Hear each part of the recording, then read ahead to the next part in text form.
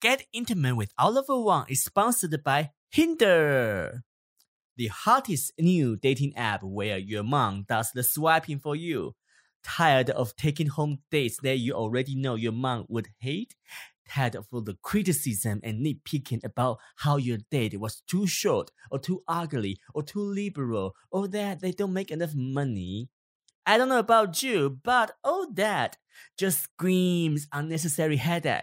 So why not let your mom do the work? Hinder is used like any other dating app, but the catch is anytime you swipe right, your mom receives a notification and can approve or reject your potential date. You'll never find out you and miss I can open a bottle with my 32D breast will ever match because your mom just can't block you. If you really want your mother's approval, then upgrade to premium. Then she will be able to modify your profile and photos without your approval. Yeah, now you get to live the life that your mom always wanted for you. Personally, this app didn't really work well for me because my mom kept approving all the women. I should probably remind her I'm gay. I mean, we talk about this. She might have forgotten. I mean, yeah, it's been like 10 years, so people forget. Available on any dating app. Download now and use the promo code Oliver to get 1 free day without mother's approval so that you better start swiping because once the 24 hours are up, mother starts hindering. This commercial is created for entertainment purposes only. The product that was advertised does not exist. Hello guys, welcome to another episode of Get Intimate with Oliver Wang. Alright, how are you cuties? I am fine. I was so sick last week for 4 days. I was so sick. I need to went into an emergency room just to get it checked out. And the doctor couldn't really find anything. I was having fever for a little bit, and then I have a lot of mucus, not to be too graphic, but that was just what happens. Mucus coming out, even coming out from my eyes. I was so scared. I was so scared that I was going to be blind. But now, for some reason, everything's fine. The doctor gave me some antibiotics, and then I took it for 4 days, and then now everything is okay. So we don't know what happened. I think it might have been some kind of bacterial infection. And then I was even thinking it might be STD. I mean, I don't know. Hey, guys, I'm a sexually active adult. So there is a chance it might be STD. So I went in for STD testing. And then, no, I did not have any STD. So, no, nobody knows what happened. But now I'm fine. So I guess I just have to pretend everything's fine. We'll see. But it just made me feel like, because I have always been a sickly kid when I was a teenager. I have so much problem with my stomach. So, and now I'm HIV positive, so I am more sensitive to my health. I'm like, okay, if I'm sick, is it because HIV or is it because of some, other things that I shouldn't really worry about? People get sick. Sometimes you don't have to worry too much. But if it's related to HIV, well, then maybe I need to do something about it. Maybe I need to eat healthy. Maybe I need to exercise more. But I think generally I need to exercise more. So I have been, hiking more. Just go for a hike 2 times a week. That's healthy. But yeah, that's my current life. Another thing that has been on my mind for the past few days is the current world events, like what's happening in Europe, Ukraine, and Russia. I'm not a political analyst, so I don't have any new information, any new analysis that I can offer other than all the things that I have read on the internet, which you can too. So I'm not gonna go into the details of my political comments on the current world events. But what I'm gonna say is I'm just so worried about my country, Taiwan, because there is a parallel here. The relation between Russia and Ukraine, between the relation between China and Taiwan. There's a parallel here, and I'm worried about my country. And then as a comedian / adult film director, I was like, sure. What am I doing here? Why am I making porn? Why am I doing comedy? I mean, I love entertainment, and I think entertainment is really essential to human beings. But now there is something more urgent in this world. Hey, the world might be in trouble right now. What can I do? Maybe I need to, I don't know, be a journalist or be a professor or be a translator, whatever, just to contribute to the society. Because entertainment is the last thing on people's mind when the world is in trouble. And now the world might be in trouble. I don't know. I was just experiencing this existential crisis about my life. I feel like I was not contributing enough. Anyways, that's just my rant about this. Yeah, that's it. I don't have any solutions, and also my family, they are in Taiwan, so I worry about them. I was like, maybe I should fly my parents and my brother to the US and my grandma too, just to the US, so I can be more relieved. But obviously I cannot just fly them because they've been living in Taiwan for their entire life. I mean, I chose to leave Taiwan. I chose to be here. But my parents, my family, they want to be in Taiwan, even though I feel like being in Taiwan might not be the most safe option considering what's happening right now. Okay. Well, anyways. Well, that was a great start of a podcast. I mean, here's the thing. I think it's important to talk about current events. Even this podcast has been lighthearted for the most part. The reason why I think it's important is that I cannot pretend nothing is happening. Things are happening, and I need to at least be aware about it, or at least, talk about it. Maybe not in a really, serious, analytical way, but at least just to acknowledge what's happening. So yeah, that's it. All right. Now I wanna introduce my guest today. He's great. I love him, and I got to know so much about him after today's conversation with him. He is Keith Graber. Keith Graber is a comedian and a chef. What a sexy combination! Somebody who can cook and who can also make you laugh. And Keith is so much than that. He also did a lot of things in his life. You guys need to listen to this podcast and just get to know his personal life. He should actually publish an autobiography, Keith. That is a good. Yeah, you should do that. Write a book or whatever. Hire a ghostwriter and write a book, or maybe you wanna write it yourself, whatever. All right. So now let's get into this episode. But before I get to that, I forgot. Hey guys, please follow us on our Get Intimate Podcast Instagram at Get Intimate Podcast. Yeah, that is where we will post the videos, clips on there, so you can watch our lovely face. All right, now let's dive in. Let's get intimate. Let's get intimate. Da, da, da, da, da, da, da. Let's get intimate. Da, da, da, da, da. Let's get intimate. You are the second straight guy on my podcast. Oh yeah, Yeah, that's why I'm drinking beer. is this like a conversion attempt podcast? Convert myself or convert you. Let's see. I survived Catholicism, so I don't know. All right, so let me take a sip of this truly watermelon cucumber. It's truly all over your crotch right now because it's too much. It's like somehow too sweet, and then it has that saccharin flavor, that like stevia. Yeah, that's fake sweet. It's like the wrong thing. It tastes really chemical. Mhm. Yeah, I bet you this would clean glass. Yeah, Would be actually decent. Yeah.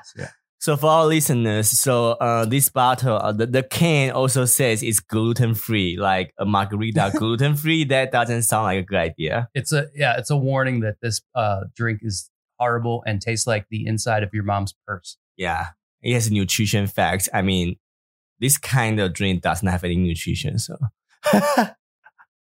G of sugar, baby. Am I an alcoholic because I have to still finish it? It's so funny. It says it's not a significant source of saturated fat, trans fat, cholesterol, dietary fiber, vitamin D, calcium, iron, potassium. Mine says it's not a significant source of enjoyment. Haha. So I don't know if we have different cans.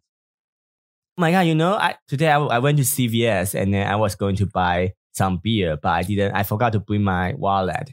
So I showed them a driver's license of myself on my phone and they don't take it. First of all, you went to purchase something and you didn't bring a wallet. I use my phone. Wait, so you paid with your phone? Yeah. Okay, so you're in like the modernist of modern age. Don't you pay with your doing phone? the Apple phone? I don't do the Apple. Here's the thing.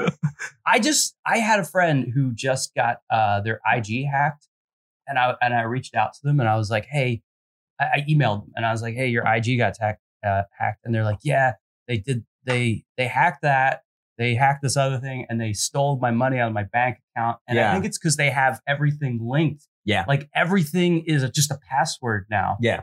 And they had their money wiped out from their account. How much? I don't know. I mean, there was a comedian, so it's probably not Okay. probably not much, but $50 from that one show I did that time. But it's just, that's why I'm scared of going fully digital with like Apple Pay and all that other stuff. It's okay a little bit.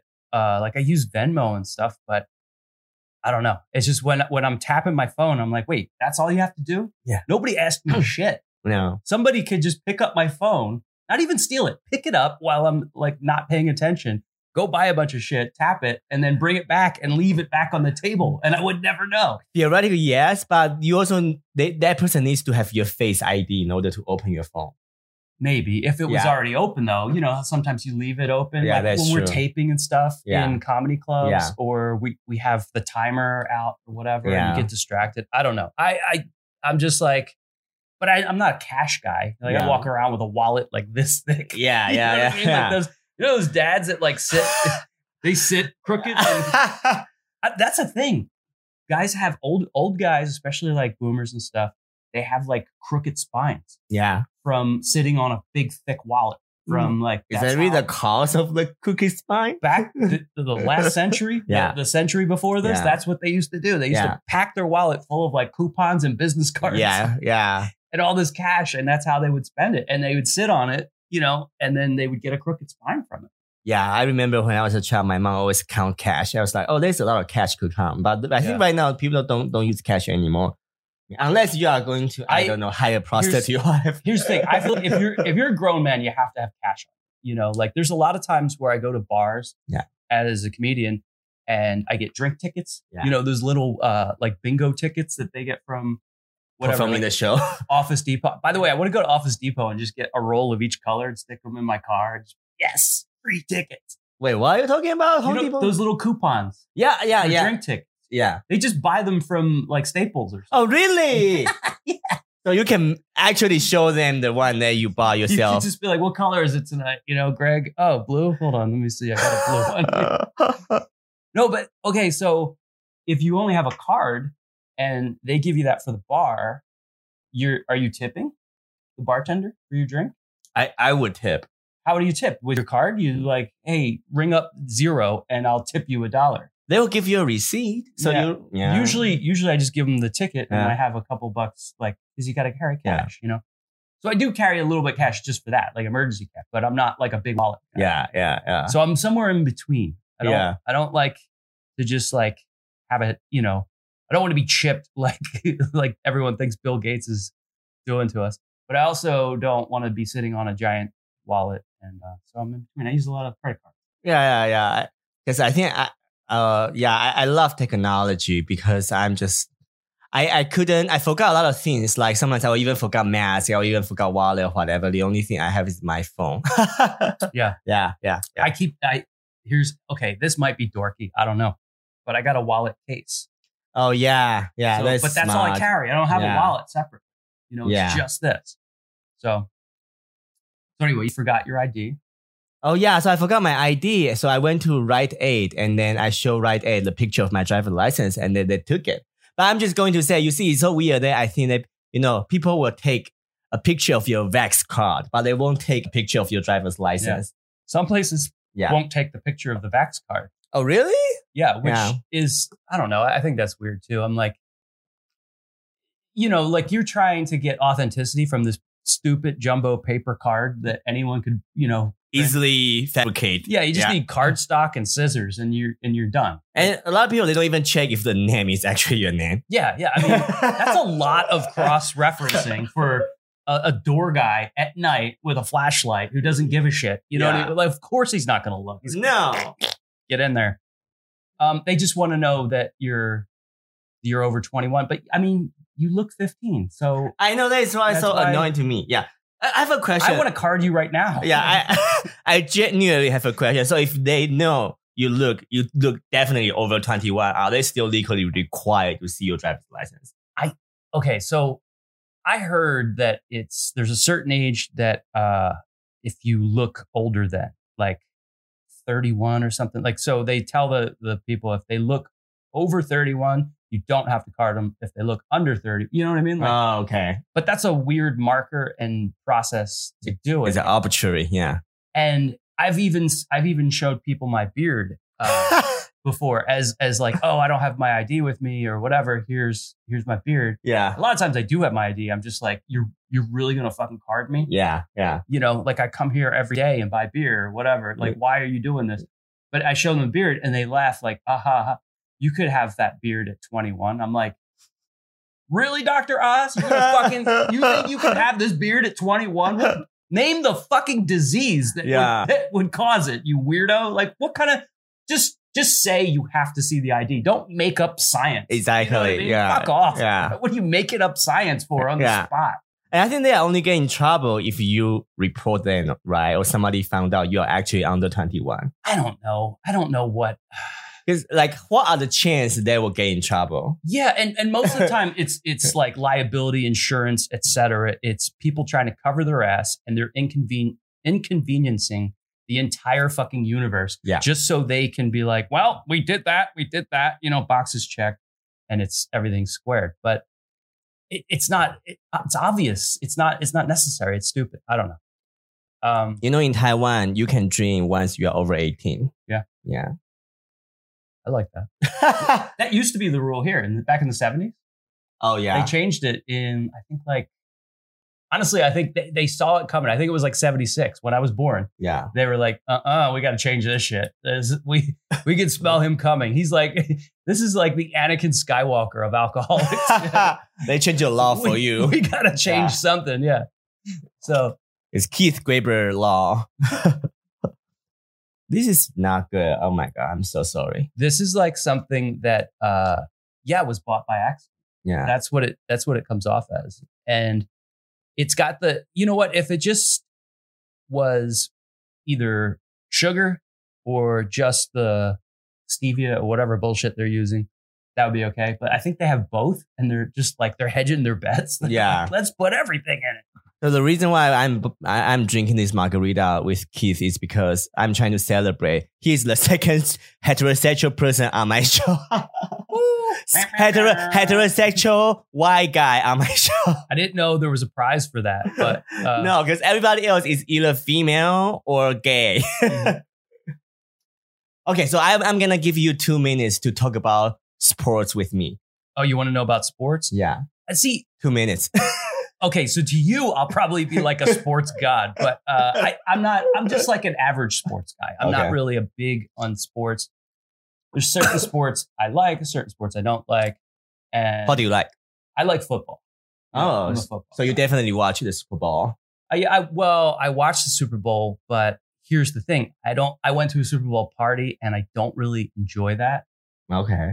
The reason being is because it's full of people like you. No offense, but like it's like imagine if I don't know. if I went to an Oscar party and I Yeah. was just like, wait, the commercials, you know, Yeah. you were like, get the fuck out of here. Yeah. Buddy. It's, you know, like there's a bunch of screaming kids. There's people like just talking over the game about 7-layer dip. And you're like, oh, shut the fuck up. They're playing a game here. you know? Yeah. In fact, it's kind of the best game of the year. you know? Yeah. Yeah. And then there's, of course, the halftime special, which I actually liked this one. I know, like, every like racist dad in America, like it blew their minds. They're like, I can't handle it. There's Yeah. too much rap. I think that's why they were like, oh, you don't like rappers? How about 6 rappers? Yeah, let's see how much you can handle. Yeah, I bet you there's gonna be Republicans at Coachella taking a knee during all the rap performances from now on. Like that's how they're gonna protest. I liked it. It was just, you know, it was just like it's chaotic. It's like watching it's like I like to enjoy the game and I like to be able to pause it Yeah. and rewind it if like there was like, you know, if somebody's leg bent, you know, two ways at once. I'd like to rewind that and watch it, you know, and see all the fights and see all the like, you know, the crazy plays. And I don't want to be like a hostage because of the commercials and the bullshit. you know? And so that's where it's just like I have a love-hate situation with the Super Bowl. So you went to this party like at a house or like at a bar? Yeah, no, it was a friend's party. Oh, it's a friend's party. Oh my God. And they made great food and like, you know, I'm appreciative they invited me to a party. Yeah. And I didn't even try to have my own party or go to anybody else's because I was like, I know I kind of, you know, Super Bowl, I just want to sit and chill and watch the game.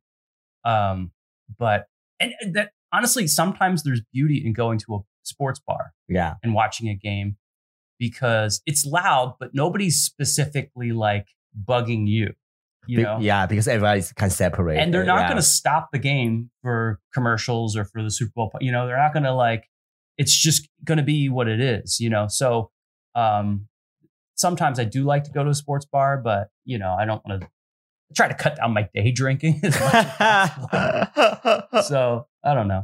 So what do you want to know about sports? I don't know. I think that's enough for me to know. I think you just like what you like. I think I do like figure skating. Yeah. Yeah. There's no shame in that. Yeah, I think figure skating is kind of gay because they are kind of dancing actually. So I like that. Is that something that you can do or that you have done? I have not. Yeah. No. You just like to watch it? I just like to watch it because I watch it as like a performance. I think it's more like a performance for me. Yeah, it's like a dance show. Yeah, that's sort of like me with football. I'm like, I guess so. Yeah. There's no way I could ever do that. Okay, so who do you support? Like, what is your favorite football team? Well, my team is Philadelphia Eagles. Because that's where you come from. I grew up in Philly, and I'm almost getting to the point where I've been in LA longer than Philly. Yeah. That point is going to come pretty soon because I've been here for over 20 years now. Wow.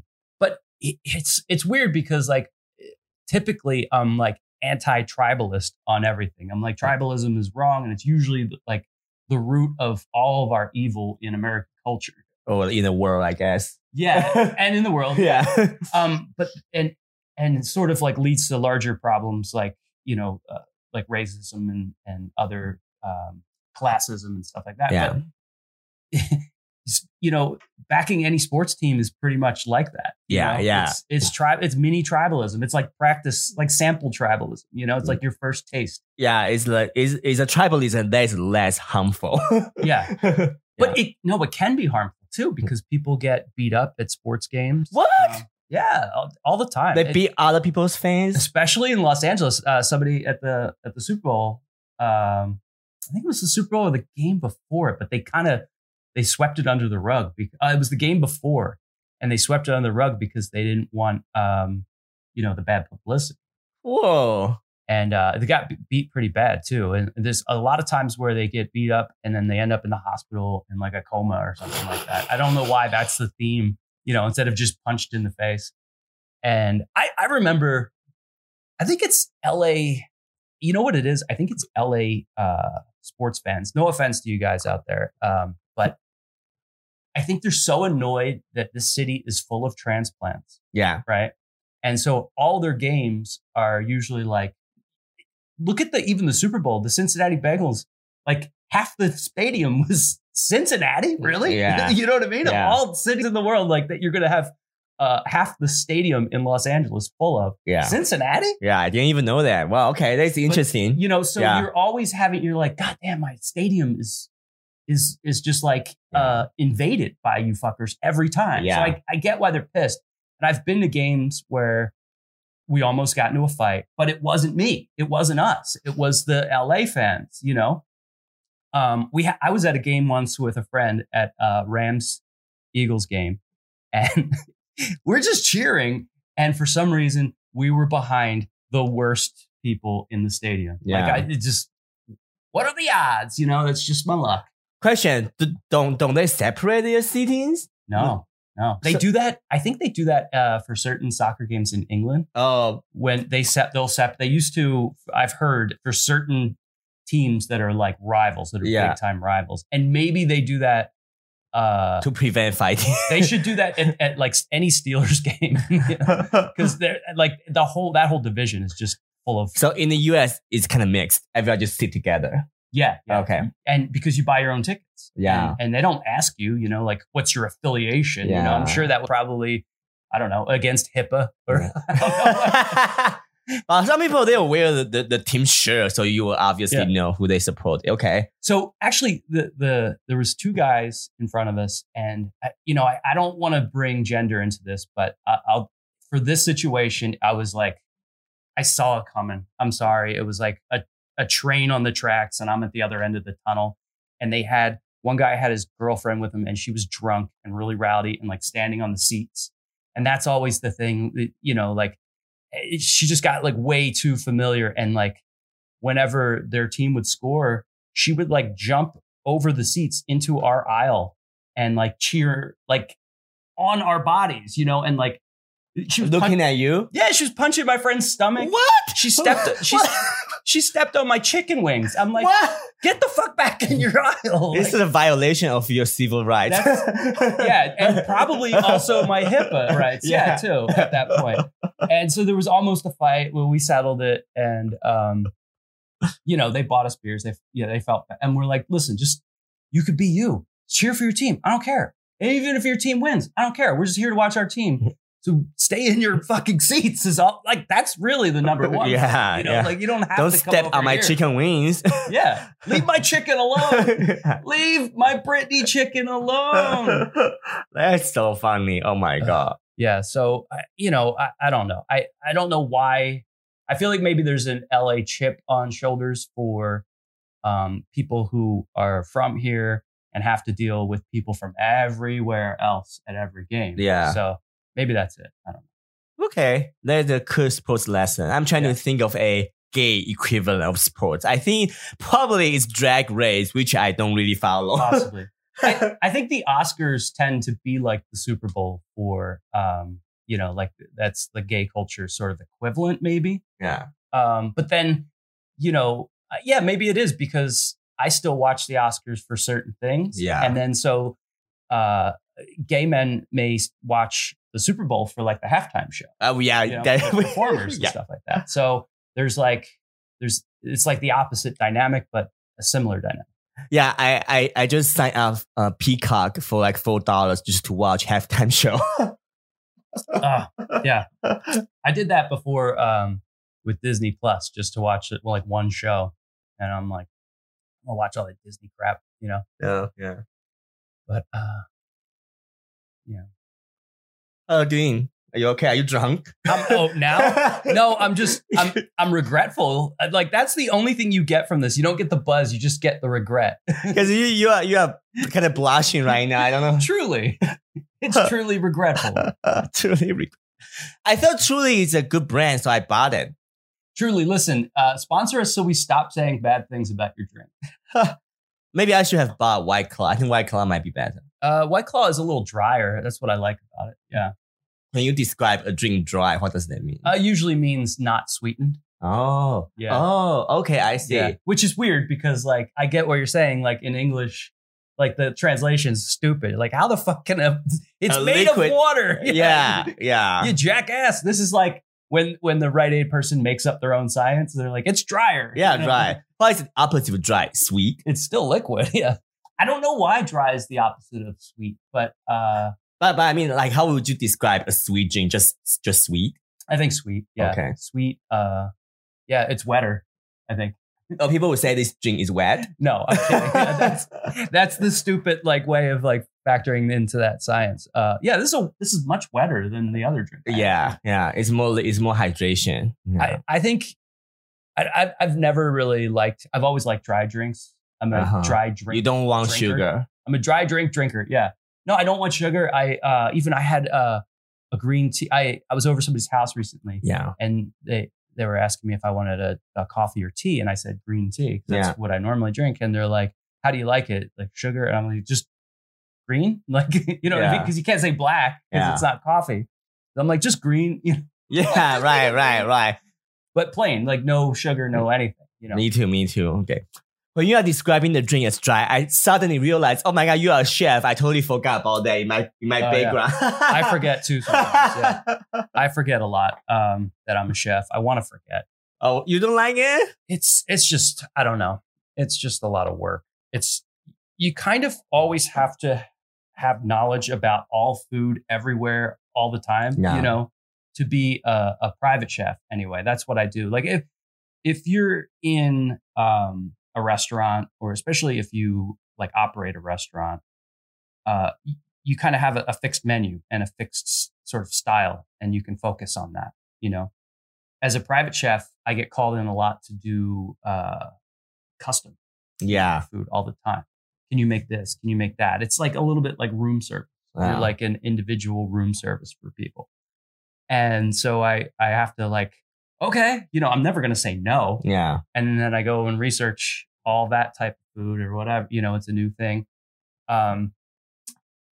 You know, you start to, if there's things that you're good at making, you start to perfect that recipe over time.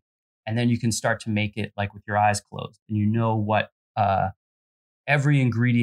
what effect every ingredient has on the food. And so if maybe there's too much of one thing or not enough of another thing, you know the outcome.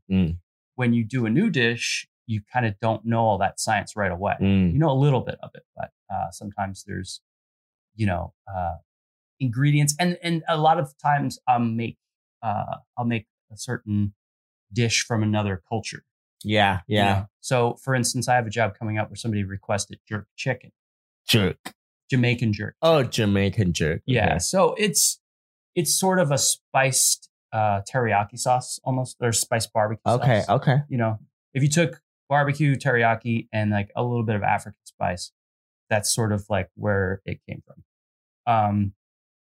And so the thing is, I don't know how authentic these people are looking. You know what I mean? Yeah. Like, are they white people who like jerk chicken, or are they Jamaican people who like jerk chicken? Like, I don't know. But don't you know their race? Sometimes I don't. Really? And it's a weird question to ask. Too. Oh, because they contact you through email or maybe phone. It's a contact of a contact who's like, hey, I have this So client, you never blah, blah, blah. see them. I see. And it's in the list, and it's not like, oh, hey, are they Jamaican? You know, like I can't ask that, you know? So, but it does matter, you know, if I'm cooking, look at me. If I'm cooking Jamaican jerk chicken for a Jamaican family. Yeah, like, I know. Like there's sweat pouring down my face. You know what I mean? Imagine you are cooking Taiwan's cuisine for me. Yeah. That's the same thing. Yeah. And I mean, I can like just say, well, hey, this is my take on it. This is my interpretation of Jamaican cuisine. This is fusion, baby. It's Americanized Jamaican. But it's a shame because I do like to make food. I mean, that's sort of my goal in cooking, is to make every dish known to men, you know, like that never was. And I know it's impossible, but I'll die trying, you know, that's fine. Yeah. I just like to experience different cultures and different foods and cuisine from all over. Like I'm sort of globally inspired is what I would call like how I like to cook. Yeah. And I don't mind if an entire menu for one night has like dishes from different areas, you know, from all over. Yeah. I don't mind that. I like that. Okay. Have you done something like that before? Yeah. I mean, typically that's what I'll do when if somebody says, oh, whatever you think, you know. Oh, and then you could like I'll a sort of create variety. a menu. Yeah, and it's a variety of things, but it's also certain things that are suited for maybe the weather or the season. yeah. But one thing might be North African, and another thing might be French, and another thing might be Italian, and another thing might be French Canadian. You know, it's sort of I don't know. That's just how I like to do it. I am just curious. I usually like because you are private chefs. Obviously, you go to people's house. Like, do you usually cook for like I don't know a family of 4, or do you cook like family of like 20 people? So I do a lot of different things. Yeah. Sometimes I'll be doing meal prep for like a family of 4 or so. A meal prep's like a week of meal prep. Meal prep is like I make all Yeah. your food for the week, and I put it in little Tupperware containers, and I stick it in the fridge. Other times I'll be doing like a special dinner party for, let's say, it's your birthday Yeah. and you want to have 12 people over and have a nice dinner party at home, so you don't have to deal with whatever's happening in restaurants and stuff like that. That I'll do that as well. I prefer those. Yeah. Sometimes I think my favorite one is when people travel to LA Yeah. and they stay in an Airbnb. Yeah. And they hire me to do like they'll have one of the nights they want us to be at home and have a fine dining experience at home at the Airbnb where they're staying. And they'll hire me for that. So you cook in front of them. Yeah, most of it. Yeah. So okay. And Some so you of have it, to no. you have to socialize with them, I would Oh, say. yeah, yeah, Oh, yeah. okay. Yeah. Okay. Sometimes they want to sit there and ask questions and Okay. questions are fine. Sometimes I'll get requests for like, oh, can you do a class? Okay. And I do a class. Here's the problem with the class is like, if you still want that same gigantic menu or, like 4-course menu but you also want it taught to you and cooked in front of you, you just double the amount of labor and time it takes to do that. Because Okay. I have to explain to you every Yeah, single thing yeah. that I'm doing Yeah. instead of just It's a doing lecture. it. Yeah. So for classes, it's usually like one thing, Yeah. or maybe one dish and then like a small dessert, Yeah. and then you get a taste, Okay. because otherwise we'll be there all day. What is the weirdest request you ever gotten Oh man, in terms of like food or maybe like just weird requests when you're cooking? I gotta rack my brain. There's so many. Are they like, have anybody complained in front of you? Complained in front of me? Oh, No, not any really. only awkward moment, I should say. Okay, so the weirdest request I ever had was a trash can turkey. I think Wait, is there a dish? that it's a way of cooking so for Thanksgiving, Trash can turkey? That doesn't sound like a dish, but I guess it is. it's a white trash thing. I think it's a white trash thing.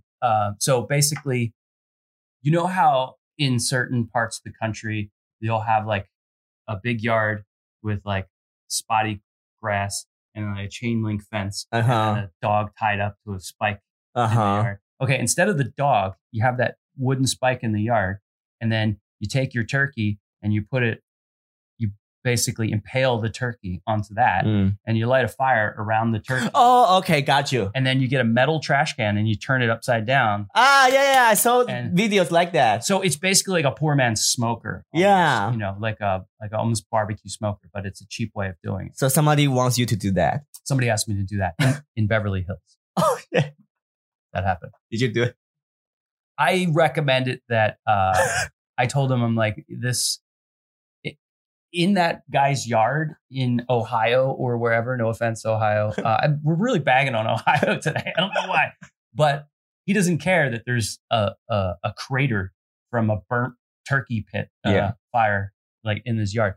But I was like, this is going to cause more damage than what I'm charging you in your yard. Yeah, yeah. So I was like, I wouldn't do it. I have a smoker. I can smoke the turkey.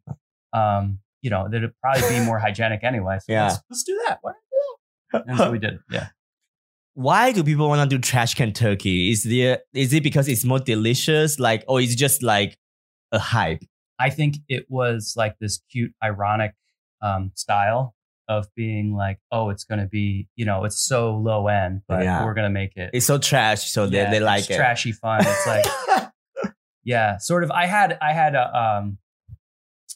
that theme for a Christmas party. I had like a white trash, white elephant White trash elephant. So all the things that you bring for the gift exchange could only be white trash. There's a lot of scratchers and malt liquor and Cheetos and things like that. Whatever. That's so funny. Okay. But to answer your other question, I've never had anyone complain in front of me, and that annoys me. I'd rather them complain in front of me than say, like, I can never take a compliment because I don't trust it. Yeah. I always feel like you're just saying that because you don't want to confront, like that's always happened, even when it's a real compliment, And so that's why, because no one's ever complained in front of me, that I'm like, it can't be, my track record can't be 100%. Right. It's not possible, right? But when I say complain, I'm not saying they complain about your food. I'm just like, if they are being difficult with you.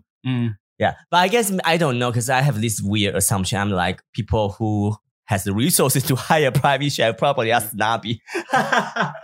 They are, but and I I'll be honest, I might not be the best chef in the world. I'm definitely not. But I am a good private chef because I'm like courteous to the people. I'm nice. You can trust me inside your house. Like that's the number one thing. It's like the cooking. Yeah, we want a great chef, but we also want someone that's like pleasant. Yeah. Pleasant, clean. Like they come to your house. Yeah. And they spend fingers are trimmed, whatever. Yeah. 10 hours in your house. Oh, 10 hours. Wow. With your family and with your friends. So this can't be a maniac, you know? So that's where I have it on lock. Yeah. And most people appreciate that. And they, they like the fact that I'm just a normal person that's not going to, I don't. Have you ever cooked Taiwanese cuisine? I think that is probably a really rare request. What, Taiwanese? Taiwanese cuisine. No, I have not. You know what? I did have the most Asian thing that I couldn't pull off was teppanyaki. Like when you go to Benihana's, you haven't been to teppanyaki? No, I don't even know what it is. I have to Google it. Benihana's when everyone sits around the hibachi grill and. How do you spell Benihana's? Benihana. I think it's the BEN. BENI. H. Right there. Benihana near me. Benihana is like a restaurant? Yeah. And so you sit around and they throw the food yeah. I know this. And they make the little volcano with the... And it's like a show, yeah. And there's so much... it's sort of like... There's more performance art than cooking. You know what I mean? I can't... And it's like... Because it's like a circus show. It'll be fire. You got to make like a heartbeat in the fried rice. It's so stupid. You have done this before? Okay, so here's a funny story. I've never cooked. I've had requests for that. Yeah. I'm like, listen, lady. Like you know what I mean? I was gonna make like homemade raviolis. Is what I was thinking. Like you just up the ante to like, because you need a hibachi grill. Yeah, there's a lot of tools. So this is cool. And so I've never done that with like the Benihana experience. Yeah. But I did have. So I do auditions for commercials. Yeah. And for some reason, everyone in the commercial world has a boner for chefs. You're a chef? Oh my God. I'm just like, easy. I'm a comedian. You don't give a shit about that, But the chef thing, they're like, because I think chef is sexy. Yeah. You know what I mean? I cook hamburgers sometimes. Like, it's not that sexy. Because I think men who cook are sexy. I guess. I mean, you know how many times I'm just like making a waffle or something stupid, and it's just like, you should just shoot videos of you cooking and then put it on Pornhub. People would check up. Oh, I did a post where we cooked at my house with a bunch of comedians. Yeah. And it was supposed to be comedy content with cooking involved. Mm. Most engagement I've ever had on a post I've ever done because there was cooking in there. Oh my God, he's the chef. Yeah. It's that crap. But so the commercial auditions. I did an audition for a commercial and somebody's like sent me the audition. They're like, oh, they're looking for a teppanyaki chef. I'm like, again, like I can't just be like a regular chef like that. Yeah. It's always got to be this extra thing. Like, can you jump off a roof? Yeah. Okay, fine. So the commercial, the audition was the next day. Yeah. And so I'm like, okay, I've got 24 hours to become a good enough teppanyaki chef to do this commercial. And so I went out and got all the equipment. I had most of the equipment, but I got like a hat and whatever, just to make it like, and I started practicing like when you throw the egg in the air, with your spatula. And I actually brought a whole bunch of stuff to the audition because I wanted to do my moves the right way. And the hardest part is the flipping the spatula and catching it and like juggling that kind of stuff. Because I'm not coordinated enough to juggle. I can't juggle. Yeah.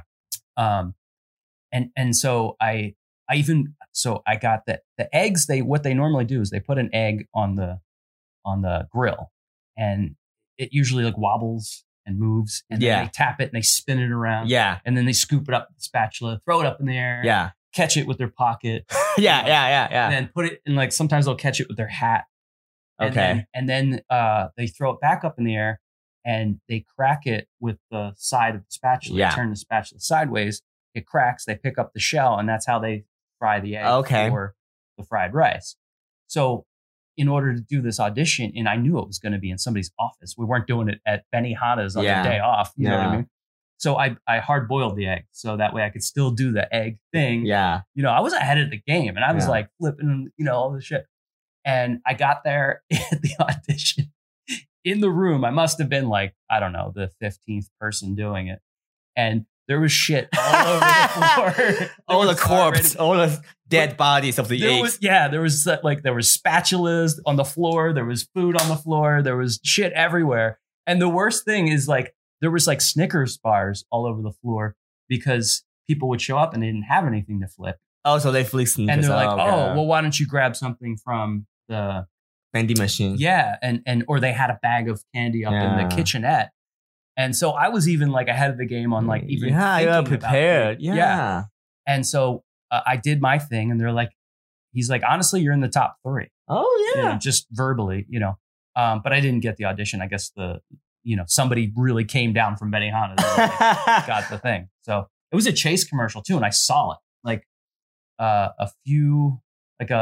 month and a half later, I saw the commercial, and guy was on camera for a split second, just flipping a spatula. And I'm like, I could have done that. Why did you guys go so hard on, you know what I mean? Like, right.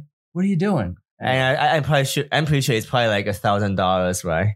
For the compensation. Well, yeah, maybe, but when it goes national like that, for a bank commercial, you get good residual, whatever. Yeah. So that guy probably made good money. Oh shit! But, just flipping egg for like a few seconds. Yeah. So I don't know. I just want. Why can't there be an audition for the exact thing I am? Just a chef. I've always got to like shoehorn some other thing in there. Something stupid. Yeah, they treat you like a circus performer. You need to like ride the elephant or whatever. Yeah. Especially if you ever do like a game show or something. You're like a little whore. They want you to dance for your money. You know what I mean? Like, no, yell louder if you want the money. Like be dressed like an animal. And it's always too much. It's like, this feels dirty now. Yeah. I feel shame. You feel your profession is not being respected. Stare into the camera and talk to your parents and tell them you really want that money. You know what I mean? It's just like dirty. I feel like is somebody going to do something to my face? Like, it's really weird, this whole experience. I don't like the game shows. You little whore, jump up and down. Let's take a break. Be right back. This podcast is sponsored by Dream Diet. Oh my God, I've had many wonderful experiences with Dream Diet. It is an amazing biotechnology company that helps you dream via eating tasty food.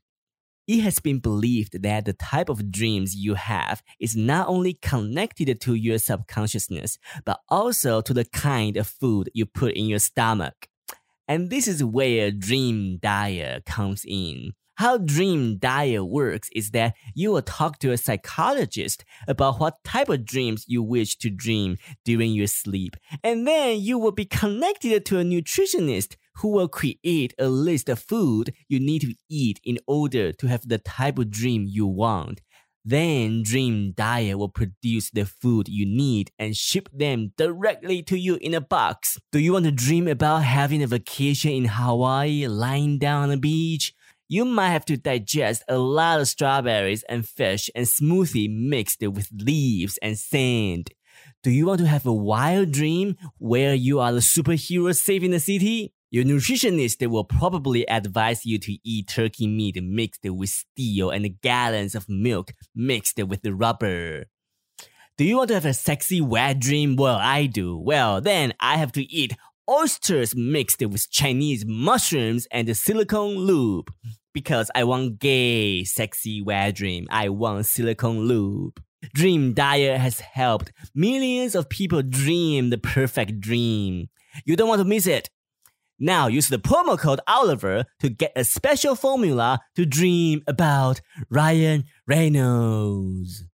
This commercial is created for entertainment purposes only. The product that was advertised does not exist. Do you cook at home? Hmm? Oh, you cook at home. Wow. Yeah, I cook for my wife. You see, that's sexy. That's what I'm trying to say. I guess. I mean, Because a lot of men, they don't cook. And then if you cook and you cook for your spouse, that is like, A+. yeah, you hear that, honey? She doesn't like it. I get more sex. Yeah. Yeah, I mean, mostly just for the sake of efficiency, I cook at home. It's just like, because I can cook with whatever ingredients we have. Yeah. If my wife wants to cook something, God bless her, but she'll download a recipe, probably print it out. She'll go shopping. She'll buy those several things. Yeah. You know what I mean?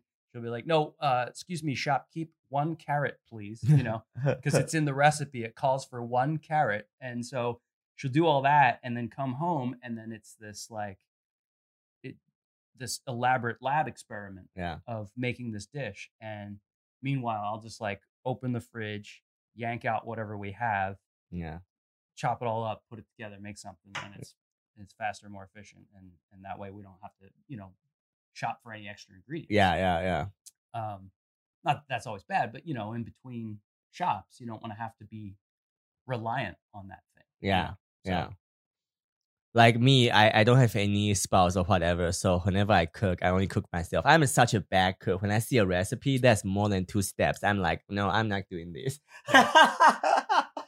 You know what I do most? I just put instant noodles and then I chop up some vegetables. I put in there and then I put some, meat and that's it. I don't even like using recipes. Oh, yeah. I mean, I do, when I research recipes, what I do is I figure out the logistics of what's happening.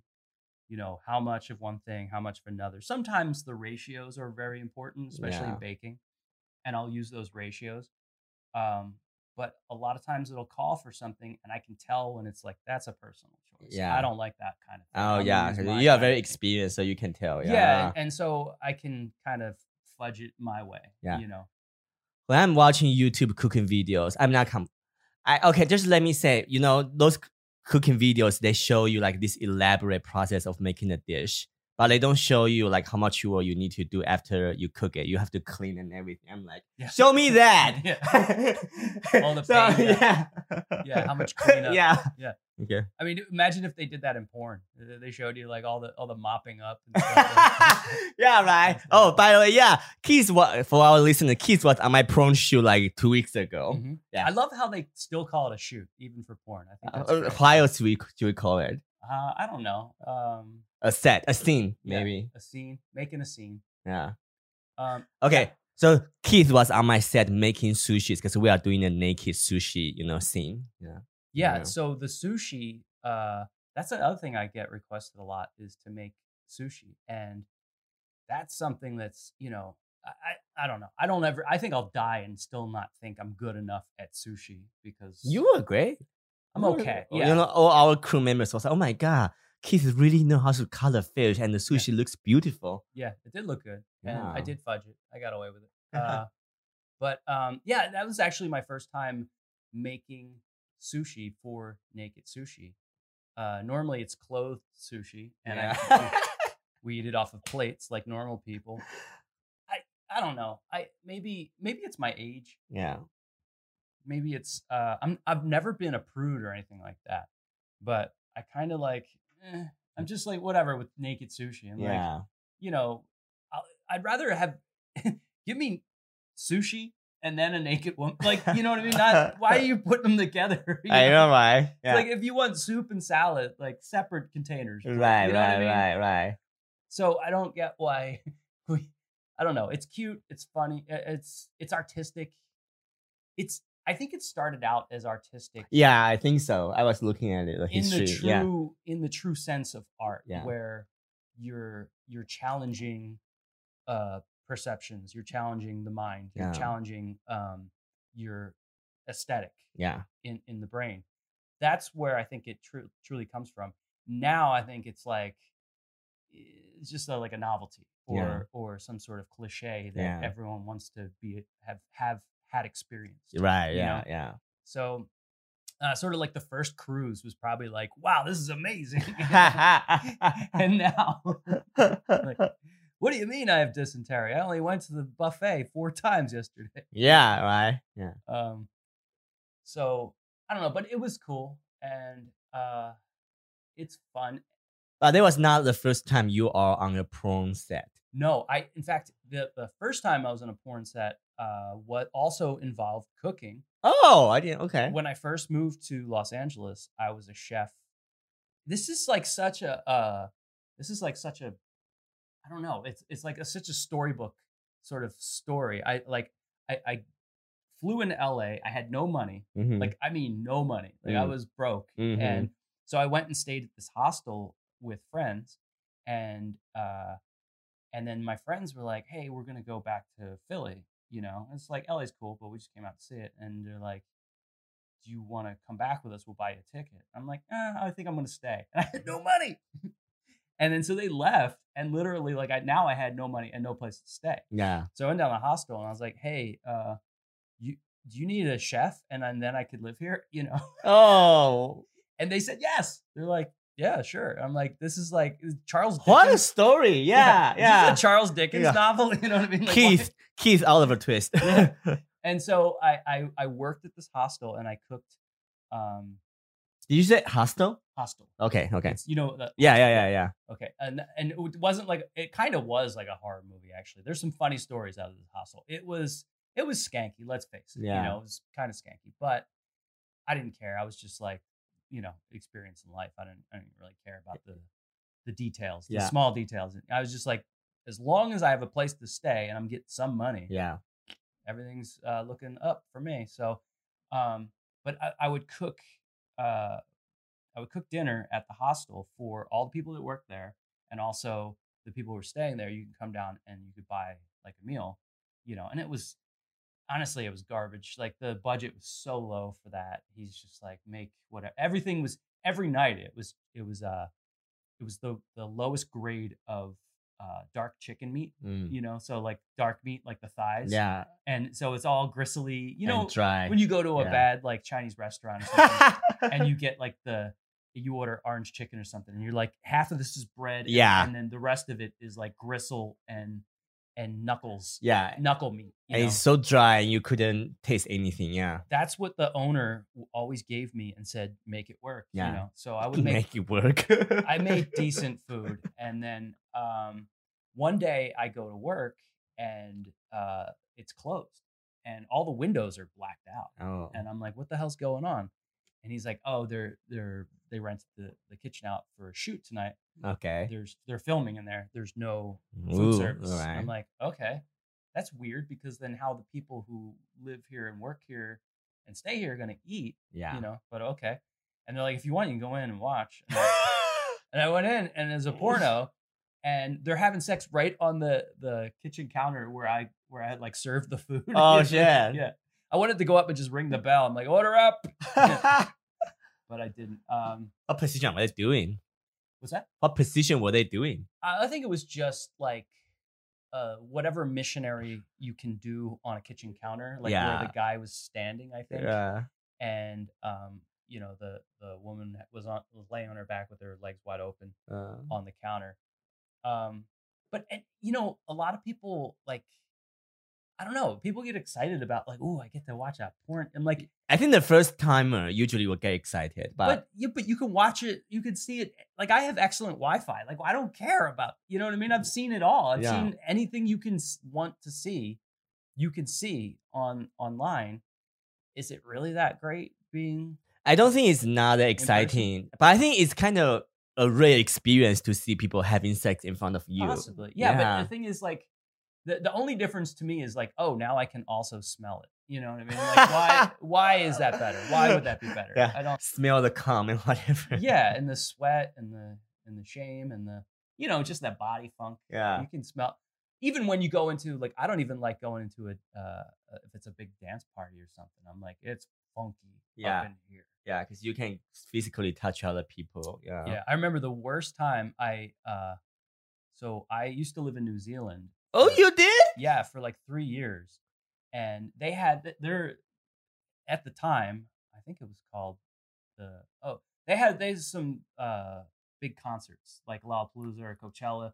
They had The Gathering. Yeah. And they had Big Day Out. I don't know if Big Day Out is still going. I think The Gathering stopped, but that was like their Coachella. So it's like a music festival. Yeah. Yeah.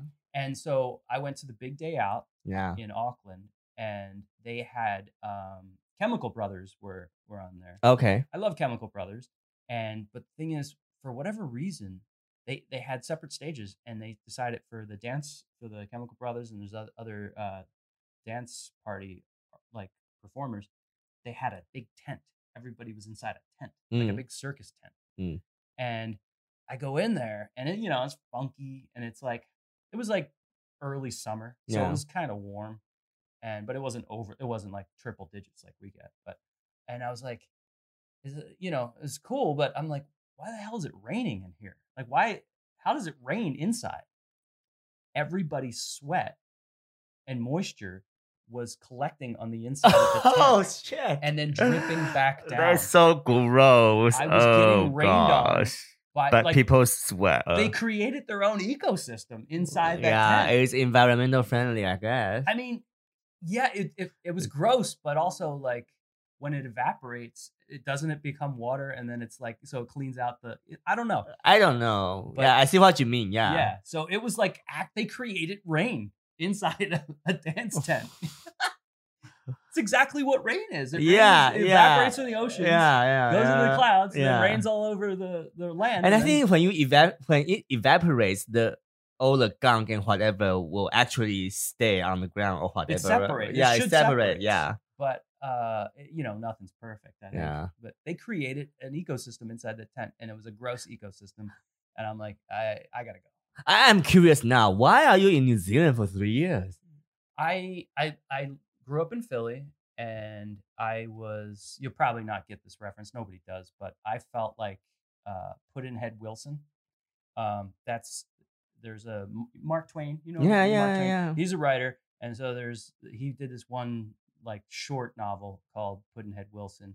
Most of it goes into sort of about some sort of law, almost like To Kill a Mockingbird style. Okay. Case. But the beginning of it sets up, there's this lawyer who's a really smart guy, and he moves to some, ignorant town. Yeah. And they call him Pudd'nhead Wilson because all the things that he says and does are too smart. They think he's the idiot. They call him the dummy. You're like, you're the dumb person. Right. We don't understand what you're saying. And he's talking about stuff that's real and factual. And in fact, he's the smart one. Yeah. They're the dummies. But there's so many dummies that they think he's the dummy. Exactly. And they outnumber him. They outrank, That's how I felt in Philadelphia my whole life. And so I was like, I gotta get the fuck out of here. Go Eagles, go Birds. But then so I was like, where's the farthest fucking place I can go? And it was like Australia or New Zealand. So they're almost like, bipolar on the globe. So you went there when you are in your early 20s? Yeah, I was about 22, I think. Oh, shit. Yeah. Okay. I know. It's like the last century. Yeah. It's so long ago. I don't even barely remember it. There must be a really interesting experience just to live in another country when you are in your early 20s and for 3 years. Yeah. It was initially, it was a little bit of a culture shock, but I was like, I never give myself credit for being, for whatever, any kind of discomfort. I'm like, listen, bro, like people have it worse than this. So I'm like, This is culture shock for you. This is like nearly the same culture. Like Yeah. imagine if you went to fucking Vietnam or something. Like, yeah, and don't speak the language. yeah. So just why don't you just buck up, fuck up, and yeah, drink as they say over there, like drink a cup of concrete and harden the fuck up, you know. And I was Yeah. like, there was like a minute amount of culture shock in the beginning, but that's just because I think I was immature. You know? Yeah. I don't think it's really. In fact, I actually really liked New Zealand's culture, and you know what's weird? I ended up doing a lot of really white trash things Trash can turkey. in New Zealand. Yeah, like that's the first time I ever did. well, because you are in your early 20s, you're Yeah. supposed to do all that. and I the friends I made were like, listen, we're still white trash over here. But I that's the first time I ever did spotties. You know what? I spotties heard of it. Wait, Spotties? explain to. I heard of it. Okay, if you have an electric stove, you take a couple butter knives Yeah. and you put them inside you like fold them into the elements on the electric stove. Okay. And you turn it on, and then the butter knives get super hot. Yeah. And then you take a bunch of marijuana, which is legal now, and then you roll it up into little balls and put it on the stove. okay. And you take the knife out and you stick it to and as soon as it hits the piece of weed, Yeah. it the nug, it sticks to it, and you put the other one on there and you smoosh it together. Okay, okay. And it smokes the whole thing, and then you have like a funnel or a soda bottle that's Yeah. cut in half, Yeah. and then you use that as a funnel to suck up all. why the smoke. why would people want to go through all that trouble just to smoke it? Like, It- does it make it the taste differently? It's almost like doing it like a bong all at once. Yeah. That's number one, and number two is if you don't have a pipe or you don't have a bong, Yeah. that's like a cheap way of doing Oh, it. So you oh, just need so- butter okay. knives, an electric stove. So you did a lot of spotty when you're in New and I Zealand. did some spotties, not a lot, some spotties. Spotties. But yeah, no, I had a great time there. I actually loved the country. I was in Lord of the Rings. I did an extra scene. in Lord of the Really? Rings, yeah. Just Now like, it's just getting more interesting. like just for you, like just a split second. I actually did 2 scenes. I think the second Did one got you? cut. Did we see your face? You just see my eyes because Yes. I had a mask on. I had like this. Yeah. Yeah. Which? Okay, so in the 2 towers, you know when Frodo and Sam are going to Mordor? I forgot. Yeah. Oh, but I'll just describe the Yeah. scene so the listeners would know. Yeah. But I think, is it Frodo falls down the hill or Sam falls down the hill, Mm. and then Frodo comes down and puts the blanket over them so that they go invisible. Okay. Yeah. And there's 2 soldiers that hear the commotion and they come over, and they're called Easterlings. And so I was one of the Easterlings. Ah. And so I'm looking at and they're just like, huh? I don't know. And then they turn back and they're like, I guess there's nothing there. And then they walk away. That's not what they said, but Yeah. that's the subtext. Yeah. It's basically, it's like one of those cartoon scenes. Like, Yeah. what's all this? Nothing? Okay. And they're saved. And I remember, so this was a pickup scene because I guess whatever they shot, they didn't get the right look on Yeah. the camera, right? So, and I think what they never had conceptualized. I didn't read the book, but I don't know if the invisible blanket was fully conceptualized. So they had this blanket from the elves Mm. that made you invisible. Yeah. It had the visibility cloak or blanket is what they call Yeah. it. But what does it make you? Invisible? Like disappear? Or does it make you look like your surroundings? Is it a camouflage thing? Yeah. So what they were trying to conceptualize is like, okay, Frodo pulls the blanket over them, but then what do the guys see? Do they disappear and there's nothing? Yeah. Or and because they had to figure out, oh, how do we do this in post? Do we make them disappear? Yeah. And just the ground? Yeah. Or do they appear as a rock? Yeah. And so they didn't know what to do, and they were still screwing around. This is a pickup shot. Nah. They already shot the original scene, Yeah. but then they're shooting an extra scene just to get it right, and they still didn't know what to do, and they couldn't make it look plausible on screen. And I'm just some schmo, in costume as an extra. I'm like, hey, because they were trying to make it look like a rock. They put the blanket over the guys, Yeah. and it just looked like a lumpy dude Yeah. under a blanket, Yeah. And I'm like, hey, you should get some chicken wire, and make like a little rock shape under on top of the guys. Yeah. And so you get a shot of the blanket looking like a rock, Yeah. and then turning into a rock, And then about 5 minutes later, some guy came out with chicken wire and put like a frame over the two guys Yeah. sitting there, put the blanket on, threw some dirt on it, and they got the shot, and then they cut it with another shot, then pulling the blanket. Oh my god, you contribute to the Perfect, yeah. film. Oh my I'm god. better at props than I am. You're a at- consultant. Yeah. I'm a consultant. Yeah, you're a consultant. You are my chef consultant. I'm a porn Consultant should always be in quotes. A consultant means you have to do anything they ask you to do. Yeah. Just like truly is truly delicious. I'm just amazed by your life story because I think that's really interesting. Just going to another country and then live your life there. Yeah, I think that's really interesting. Yeah, I mean, Yeah. maybe should I write like a biography? And 'cause That's up to you. Yeah. how the hell is it interesting and it's still I'm broke? Like why? How is those two things? You know what I mean? Because I don't know. Do you talk about this with people? Because if you don't, if we never have this conversation, I don't think I would never know this. No, I mean Yeah. only when people ask. And Yeah. here's the thing. Here's you're gonna find this weird. It's boring to me. no. Like I lived it. Like Yeah. you know what I mean? This Yeah. story is boring as shit because like I've either thought about it a million times Yeah. or told it a million times and I've already lived it. It's like, you know what I mean? You don't go Yeah. around being like, hey, this page in this book that I'm reading, I'm gonna read it to you. You know, Yeah. it's like it's boring. I don't Yeah. know. To me, I like to find out about other people or I like to experience new things.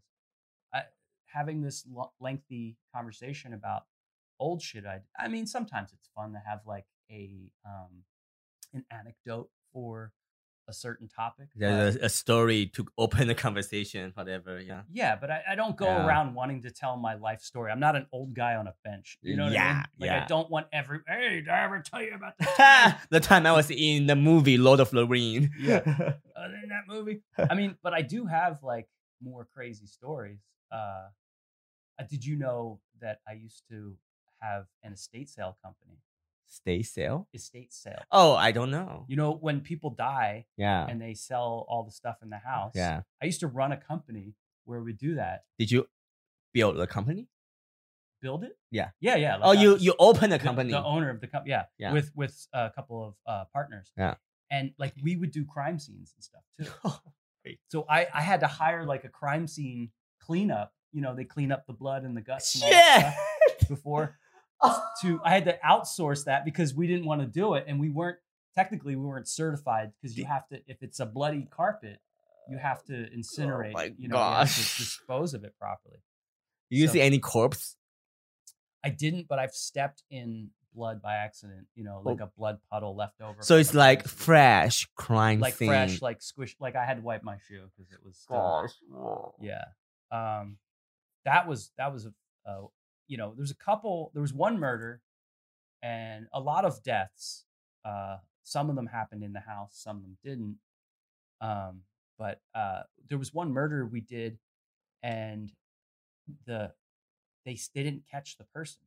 Oh shit. So like we had to work. That is so scary though. I know we had to work inside the property. What if and they come back? they may come back. I mean, I don't know what they're gonna come back for. Like, To- I'm gonna to kill them clean- some more. I mean, Yeah. clean the evidence, whatever. I don't know. I think by then, Yeah. you know, it was already. But I mean, we had, so what we had to do, our job was to clean out the property. You know, different people would hire us. Yeah. Sometimes the family would hire us. Sometimes a realtor would hire us. Mm. Sometimes the bank would hire us Mhm. because the bank now owns the property, et cetera. Mhm. There was all kinds of different situations. So sometimes they're like, listen, get all the stuff out as fast as possible, paint it. We want to sell this property, Mm. you know.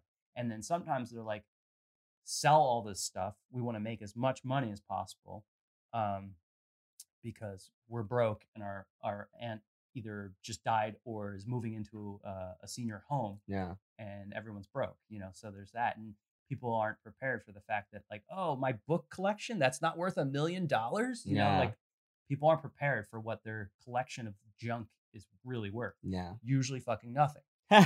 Usually the only thing that of value is the home itself. Yeah.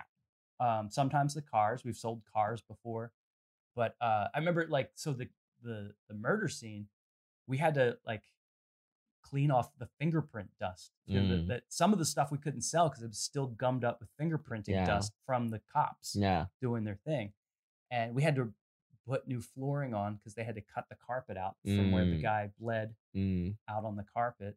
I remember every time we worked there, people were like taking pictures. They were like, there were journalists sort of TMZing us. Yeah. You know, people took a picture of people from the Los Angeles Times took a picture of my license plate and found my personal information, and then were calling me to ask me questions. Oh shit. And I'm like, I don't know, like I Yeah. wasn't there. I'm just a cleanup dude, Yeah. you know. Plus, I don't really want to. You get involved. I don't wanna get Yeah. involved, you know what I mean? Like I don't. He did it. He's so guilty. You know what I mean? Right. Like, Yeah. I don't know that. Yeah. So yeah, there was a lot of. Had a lot of weird occasions with that. We would find a lot of weird stuff, too. And sometimes we find cool stuff. You know, like there's the people who died were usually like in their 80s or 90s, so they lived like a long life in the 20th century.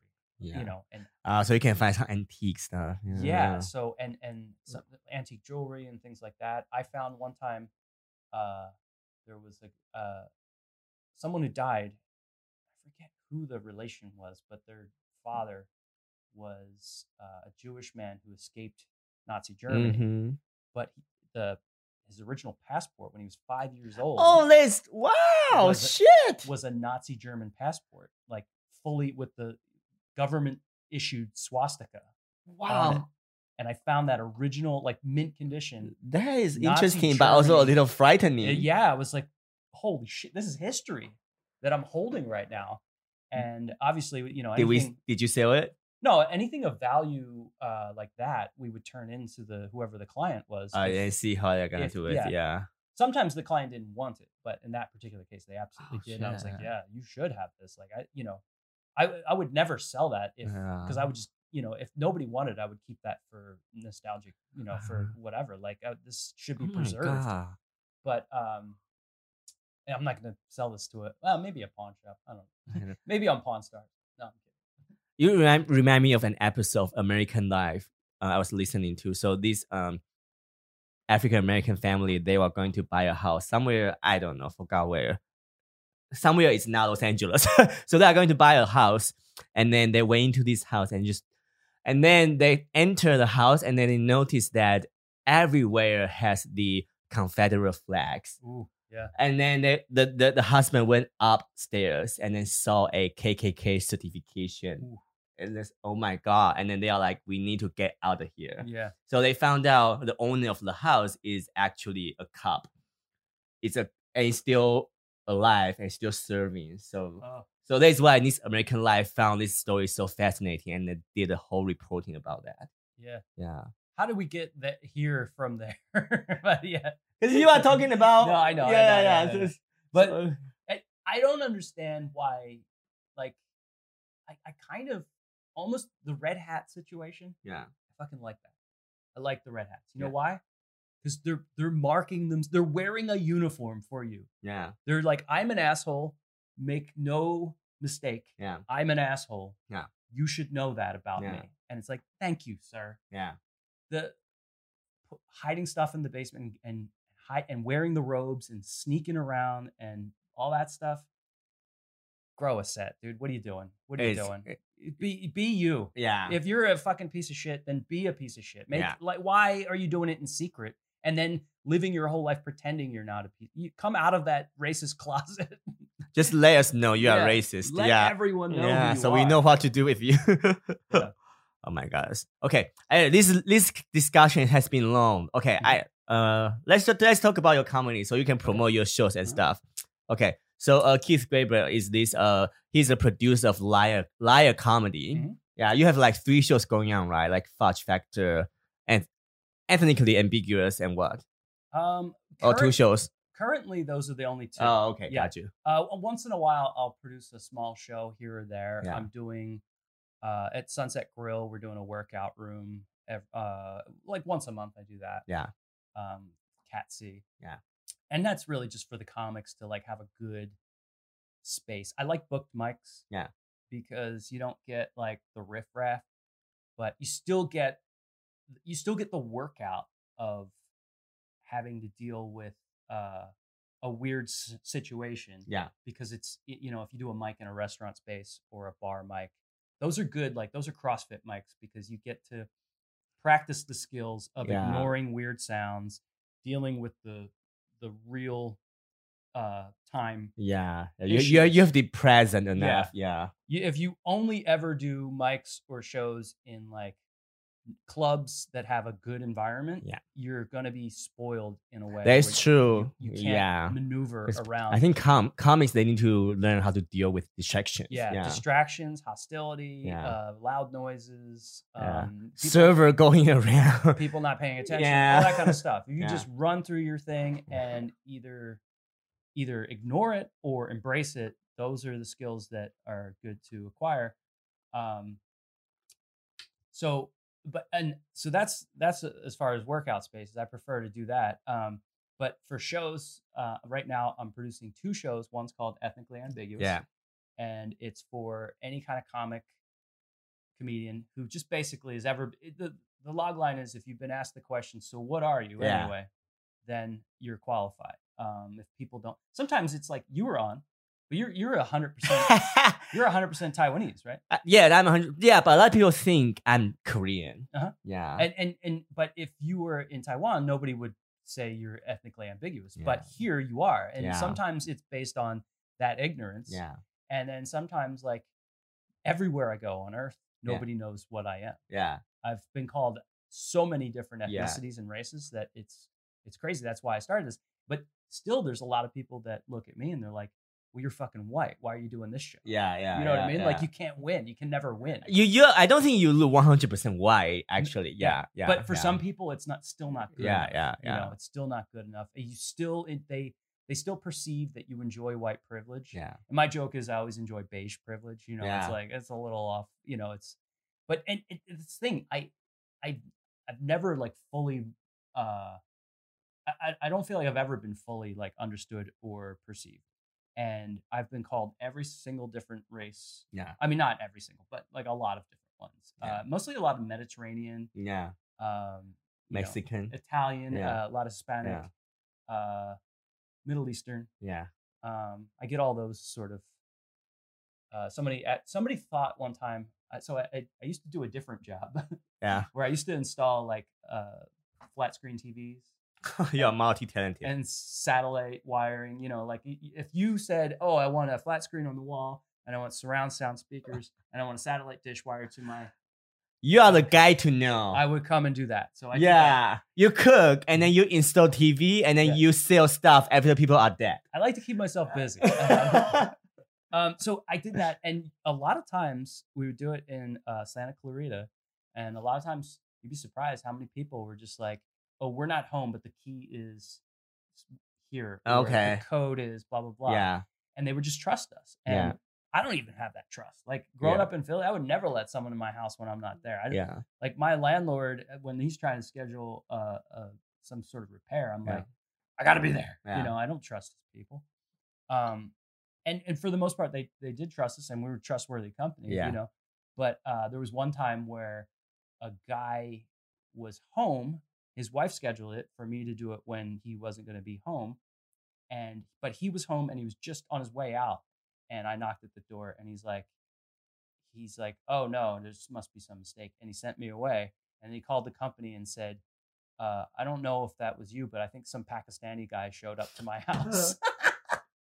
And then because they wouldn't let us in the house, because they were gonna let us in until he thought I looked Pakistani. Oh And then he sent me away. gosh. Santa Clarita, I guess. Yeah. And I, growing up in racist Philly, where everybody's white, everyone assumed I was Puerto Rican, basically. Mm. And so I've even gotten like jumped before by a bunch of white guys thinking I was Puerto. I'm like, Yeah. what? Yeah, you're dark skin white. Yeah. Yeah. Meanwhile, I'm running from 10 guys, and I'm Yeah. trying to process this information. I'm like, what? So wait, what if I wasn't? Or are you still want to? Like, what's going? I don't understand. Yeah. Like the exact. Give me the parameters here. What? So if I'm Puerto Rican, you're gonna beat me up. If not, then you won't. But what if I am? Is that lying? Yeah. And And- back then, there's no 23andMe, so Yeah, you there couldn't wasn't. prove it. Yeah, there was. So anyway, that's what that show is about. Ethnically Ambiguous. I do that once a month. The next one is Raven Comedy House in Sylmar, but we move around. Yeah. And then the other show I do is called Fudge Factory. Yeah. And that is for comedians to just riff Yeah. on topics provided by the audience. Okay. And Yeah. So it's usually like every show is unique. Yeah. Every show's it's always going to be a completely unique time. Yeah. Because I have new comedians, but also who knows what they're going to talk about. They're going to talk about the thing that you thought of that night Yeah. in the audience. And you're going to dictate, you're going to Yeah. have a writing credit Yeah. for tonight's show if you're in the audience. So I don't know. I just love riffing because there's a freedom in there. You being, And it's spontaneous. It's real. Yeah. Yeah. Yeah. and sometimes I do get a little overwhelmed with like having to, memorize material. Yeah. And you get sick of your material, Yeah. and you say it over and over again, and you're just like, I often wonder, it's just like singers. They have to sing the same song for like Yeah. 20 years. Yeah. yeah, it's that gets rough. I did a show recently with there was music and comedy, and there was a lot of like comedians and musicians talking to each other and sort of, Like exchange their experiences. and what the differences are, Yeah. and what's better or what's worse or what's easier or what's harder, And I don't know. I think there are a lot of differences. One thing that I noticed is that when you sing a song, okay, when you tell a joke, if the joke sucks, Yeah. everyone stares at you. Yeah, but yeah, I know what you're gonna say. When yeah. you sing a song, Yeah. if the song sucks, Yeah. it lasts for 3 minutes, and people just And nobody, Do you would this at the end. never really Yeah. know if they think you suck. yeah. Yeah. So I mean, once in a while, if you really suck, that You like, can kind of feel the like help. the honky Yeah. tonks, they'll throw bottles, and that's why they have a cage in front of it. But that's extreme. Yeah. Usually they'll politely golf clap you, like, Yeah. all right, thank you for trying, and even sometimes if you do a joke and it doesn't suck, but it's just okay, you'll Yeah. hear silence. Yeah. You have to trigger the reaction in people with comedy. You have to like actually trigger Yeah. the psychology of people. With a song, you just have to perform. Yeah. It's a more passive. You're Yeah. not having a dialogue necessarily. They're watching you. As a performer. Yeah. Ideally, yeah. you're still doing all those things. Ideally, Yeah. still trigger something. You can hand over the microphone Yeah. and be like, okay, I clap and you guys do something, stuff like that. It Yeah. should be emotive. It should have Yeah. some sort of relatability. And the perfect song, Yeah. the best song in the world, of course. Yeah. But sometimes you're just watching like a punk band go crazy, and you're like, yeah, this is cool, whatever. Yeah. you know? Yeah. And the job is for you to watch them. It depends. There's lots of different types of music. Sure. But that's the one thing I noticed. The weirdest part about it is like it's such a hard job doing comedy. It is hard job. But for me, I feel more comfortable telling jokes than doing any other kind of performances. I feel so vulnerable when I sing, when I dance, or when I do like play instrument or whatever. Yeah, you do all that. I used to play the piano. Uh-huh. I'm not really good, but I've performed in front of people and I just feel so, it's so weird. And then, I don't sing as a performer, but I do karaoke or whatever. And just I don't know, I just feel like maybe telling jokes is just something that I feel more comfortable doing. But a lot of people, they think doing comedy is more scary than doing any other kind of performance. Mhm. Yeah. I think because comedy there's such a veil lifted. You can hide behind a song almost, or hide behind Right. music. Yeah. You can't hide behind anything with comedy. Because it's you. Yeah. and it's all your thoughts. It's like, and you have to think about things that will elicit reaction and plan that and perfect it. Yeah. And then craft it, and then you go and you show everybody on stage what it is, and then you also have to add something else. There's a lot there that there's a lot of effort put into eliciting that response from somebody that you don't see. That's so it's so true. Yeah, I think comedy is probably one of the few art forms that require you to present who you are in front of people authentically. Yeah. Yeah. And Yeah. you can also be, I have this problem all the time. You can also be funny. You can be in the moment. You Yeah. can be conversational. You Yeah. can be all the right things, but for whatever reason, you didn't like craft your material You didn't select the material so that the audience knows enough about you. And then someone's going to judge you as not a great comedian because you're not like relatable or you're not selling your brand, etc. You know, there's so much. I had a backhanded compliment the other day, which I don't think the person meant it as any type of insult, but in fact, I think they meant it as a compliment, but I knew that it was, you know, that a lot of people would see that as not a great thing for a comedian. But they said something like, "It's hard to box you. It's hard to put you in a box." Okay. Yeah. And I was like, for me personally, as a like that was a compliment. I was like, "Thank you. I don't want to be put in a box." Yeah. As a comedian, I knew that like if there was a comedy instructor in the room, that would be, he'd be like, "There, see that problem? You see that right there? That's why you're not making it. That's why because he doesn't know who you are after you walk." I see. You know what I mean? And I'm like, I'm so sick of that. I'm so sick of worrying about that. You know? Yeah. I just kind of want to get to the next step where people just already have accepted me. They don't give a fuck. Yeah. And they're just like, well, let's hear your perspective. Yeah. For me, perspective is everything. Exactly. It doesn't matter about remembering one of my jokes No. or me telling you my fucking life story. Yeah. It's if you can tell what would Keith say about this situation. Yeah. If you have seen me enough times that you're like, oh, I know what Keith would say about this horrible Truly drink. It tastes like gold and gluten free. Yeah, it tastes like Gilmore Girls and Shame, and it tastes like a fucking somebody melted a Yankee candle. It tastes like Gilmore Girls. If somebody can predict that perspective, then they know me. That's all I want out of comedy. Yeah. Then they know enough about me. Yeah. And if they enjoy that perspective, if they're like, you know what, I want you to whatever, roast this, roast that, do this, do that. You know, I want to hear what you think about this. Exactly. Yeah. That's what I want to be in comedy. Yeah. I don't want somebody to be like, I love Ethnically Ambiguous. I really do. Like, I produce that show because I want people, like, I want the comedians on the lineups to be able to tell their story. And like, I love that it's inclusive. It's almost the most inclusive show. Yeah, it's a variety of faces. It's like there's more diversity on that lineup by like a factor of 3 because everyone's like mixed. Yeah. You know what I mean? Than any other lineup. But I don't want to go up there every time and be like, hey, so I'm 12% Mexican. You know, and like I just feel like I'm, you know, it's the same thing as the game show. I feel like I'm dancing for you. You know? Yeah. I also don't want to be like so dryly observational, like, oh, so what's the deal with doorknobs, huh? Why are they around? You know? Which that's a bit I had, you know, but I'm like, this is so dorky. Like, who cares about doorknobs? But I don't know. I just want to be me. I want to be me. You are being you. I'm being me right now. Yeah, so, you are. Yeah, you're welcome. Thank you. You're welcome. Okay, cool. Yeah. And thank you for being you. I am being me. Yeah. I don't know how to be anybody else. No. Yeah. I don't want you to be anybody else. Yeah.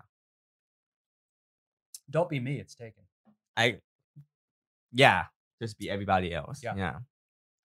Thank you, Keith, for being here with me. Of course. It's been like almost 90 minutes. My pleasure. Yeah. Have you done podcasts this long? This is like as long as a comedy show should be. Please don't. 90 minutes is like, we didn't have to take a bathroom break for this. Yeah. A comedy show that is longer than 90 minutes is a drag. Yeah. It's dragging on. Yeah. I was at a 4-hour thing the other day. What? Oh wait, the competition. Wow. No. I don't like to do competitions.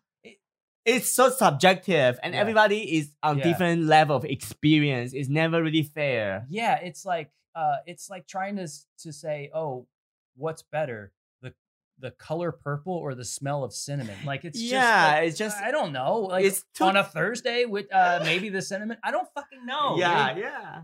I don't like competitions for that reason. Fudge Factor, there is a prize, but it's just to get the audience engaged. They vote on their favorite, but I don't give a shit. Yeah. Like, it's just like a bragging rights sort of like fun thing for the comedians to do. It's nothing like, I'm not trying to rank anybody. Yeah. I don't really engage in comedy competitions because of that, you know. But where does the name Fudge Factor come from? Fudge Factor, because you're fudging it. Oh. Yeah. So you know the phrase like, "Oh, we don't know what we're gonna do here, so we're just gonna fudge it." I've never heard of it, but now I do. Yeah. Yeah. Everyone English lesson. English lesson. Everyone thinks it's Fudge Factory. So, but I was like, that name was taken.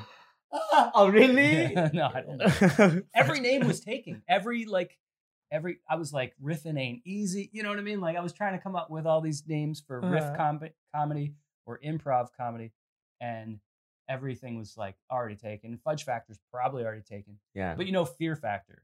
Yeah. It's like a game show. Yeah. It's like a competition of. The competition is really in, is really in like forcing yourself to take that leap. You know, to take that challenge. Yeah. And to just be able to go free and not only riff freely, but riff freely on, well, not even freely, like on this topic specific. Yeah. You know, so like, and I came up with it and it's real time, you do it. That's a challenge and that's not easy to do. Yeah. It might even be, for some people, that's the hardest part of comedy. I'm going to give you a topic and I want you to riff 1 minute. How about that? A topic? Okay. Yeah. All right, Okay. let's do it. Let me see. Imagine if I said no. I can't do it on camera. I can't do that. Fudge Factor? You don't have to do 5 minutes set. Just 1 minute. I think it's good. Okay, let's see. Is it on watermelon, cucumber, No. bullshit juice that's overly sweetened? Okay, I have an idea. Buddhism. Buddhism. You know, I'm an atheist, so I actually kind of respect Buddhism. Although I'm anti-religion on everything. I'm sorry to everybody, whatever, but I just feel like religion's like kind of unhealthy. You know what I mean? First of all, the only person whose opinion I trust on God are dead people. Like that's it, you know. Yeah. But Buddhists at least are like peaceful motherfuckers. You know what Yeah. I mean? Like look at their mascot. Is that what you call it? I don't know. Is it a mascot? It's like... Is that offensive to religious people to call the god the mascot? I just did that. I just went straight mascot. Oh my... Mascot. Yeah, okay. Their mascot is a fat guy who's just like, hey, I'm just chilling.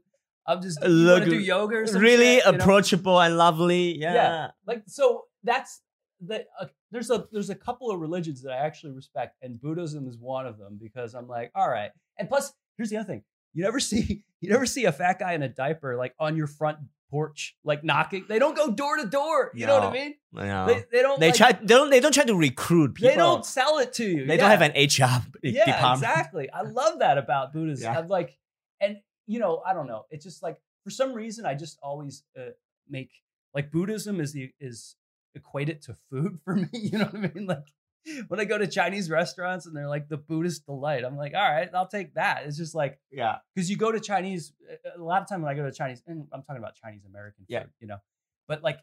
I love the orange chicken, but Yeah. there's not a crumb of vegetable in that thing. No. It's just like this is sugared up fucking chicken. We fried it and then poured this Yeah. syrup over top of it. It's me. 100% me. Bullshit, like Yeah. sugary syrup, and I like it. Yeah. And I want that in the rice, but then there's no veggies. So I get the Buddhist delight Yeah. because I'm like, that's just all the veggies. Yeah. And then tofu that's been deep fried so that it's fucking unrecognizable. Very greasy, a lot of Its oil. fucking family doesn't even know. Yeah. You know what I mean? Yeah. Like, was this in a fucking like a house fire? What Yeah. happened? Why is this tofu ruined? That's okay. I'm not there for the tofu. I already got my chicken, so I'm eating the vegetables, and that's what I equate with Buddhism. Also, the mindfulness, peacefulness, and acceptance of others. I appreciate all those things. Yeah. I do like that. I never. Here's my problem with religion. I never take it all the way to the step where, oh, let's just make up shit about what exists Yeah. in other dimensions and realms. Yeah. You know what I mean? Like, no, that's Yeah. the hard stop for Yeah. me. But other than that, I like the Buddhists, and I like the fact that they are willing to embrace bald people. Was that my 1 minute riff? I don't know if that was. I think that's probably like 3 I minutes. think it went guess. over. I'm Yeah, sorry. I'm sorry. Yeah. So that's what you'll get at Fudge Factor, people. It's great. Yeah. Come to the show. You even have some audience interaction with me. See, that was Cool. your topic, and you wrote that down, and I pulled it out of a bucket, and I said it on stage, and then Yeah. we move on. That was fun. Yeah, Okay. it's a good time. Yeah. Thank you, Keith. Thank you. Thanks for Yeah. having me. Yeah. Thank you for coming.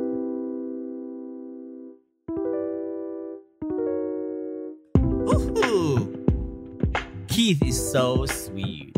He brought a gift for me. It's like a mug that is printed with his show's logo, the Shed Show. Yeah, he was doing this show called the Shed Show, and it's just he is such a thoughtful guy. I love you, Keith. Thank you so much for driving all the way from where? The Valley to Highland Park. That is at least 1 hour drive, and then he showed up on time. Hey, he showed up on time to do a podcast with me. That is awesome, and that is because he's like doing a podcast with me is not a job. So I don't mind you're late, but I really appreciate you that you are on time. Yeah, thank you, Keith. So I guess before we end this podcast, let's talk about pornography because I'm a porn director. Let's talk about naked sushi, I guess, because we were doing it with Keith 2 weeks ago.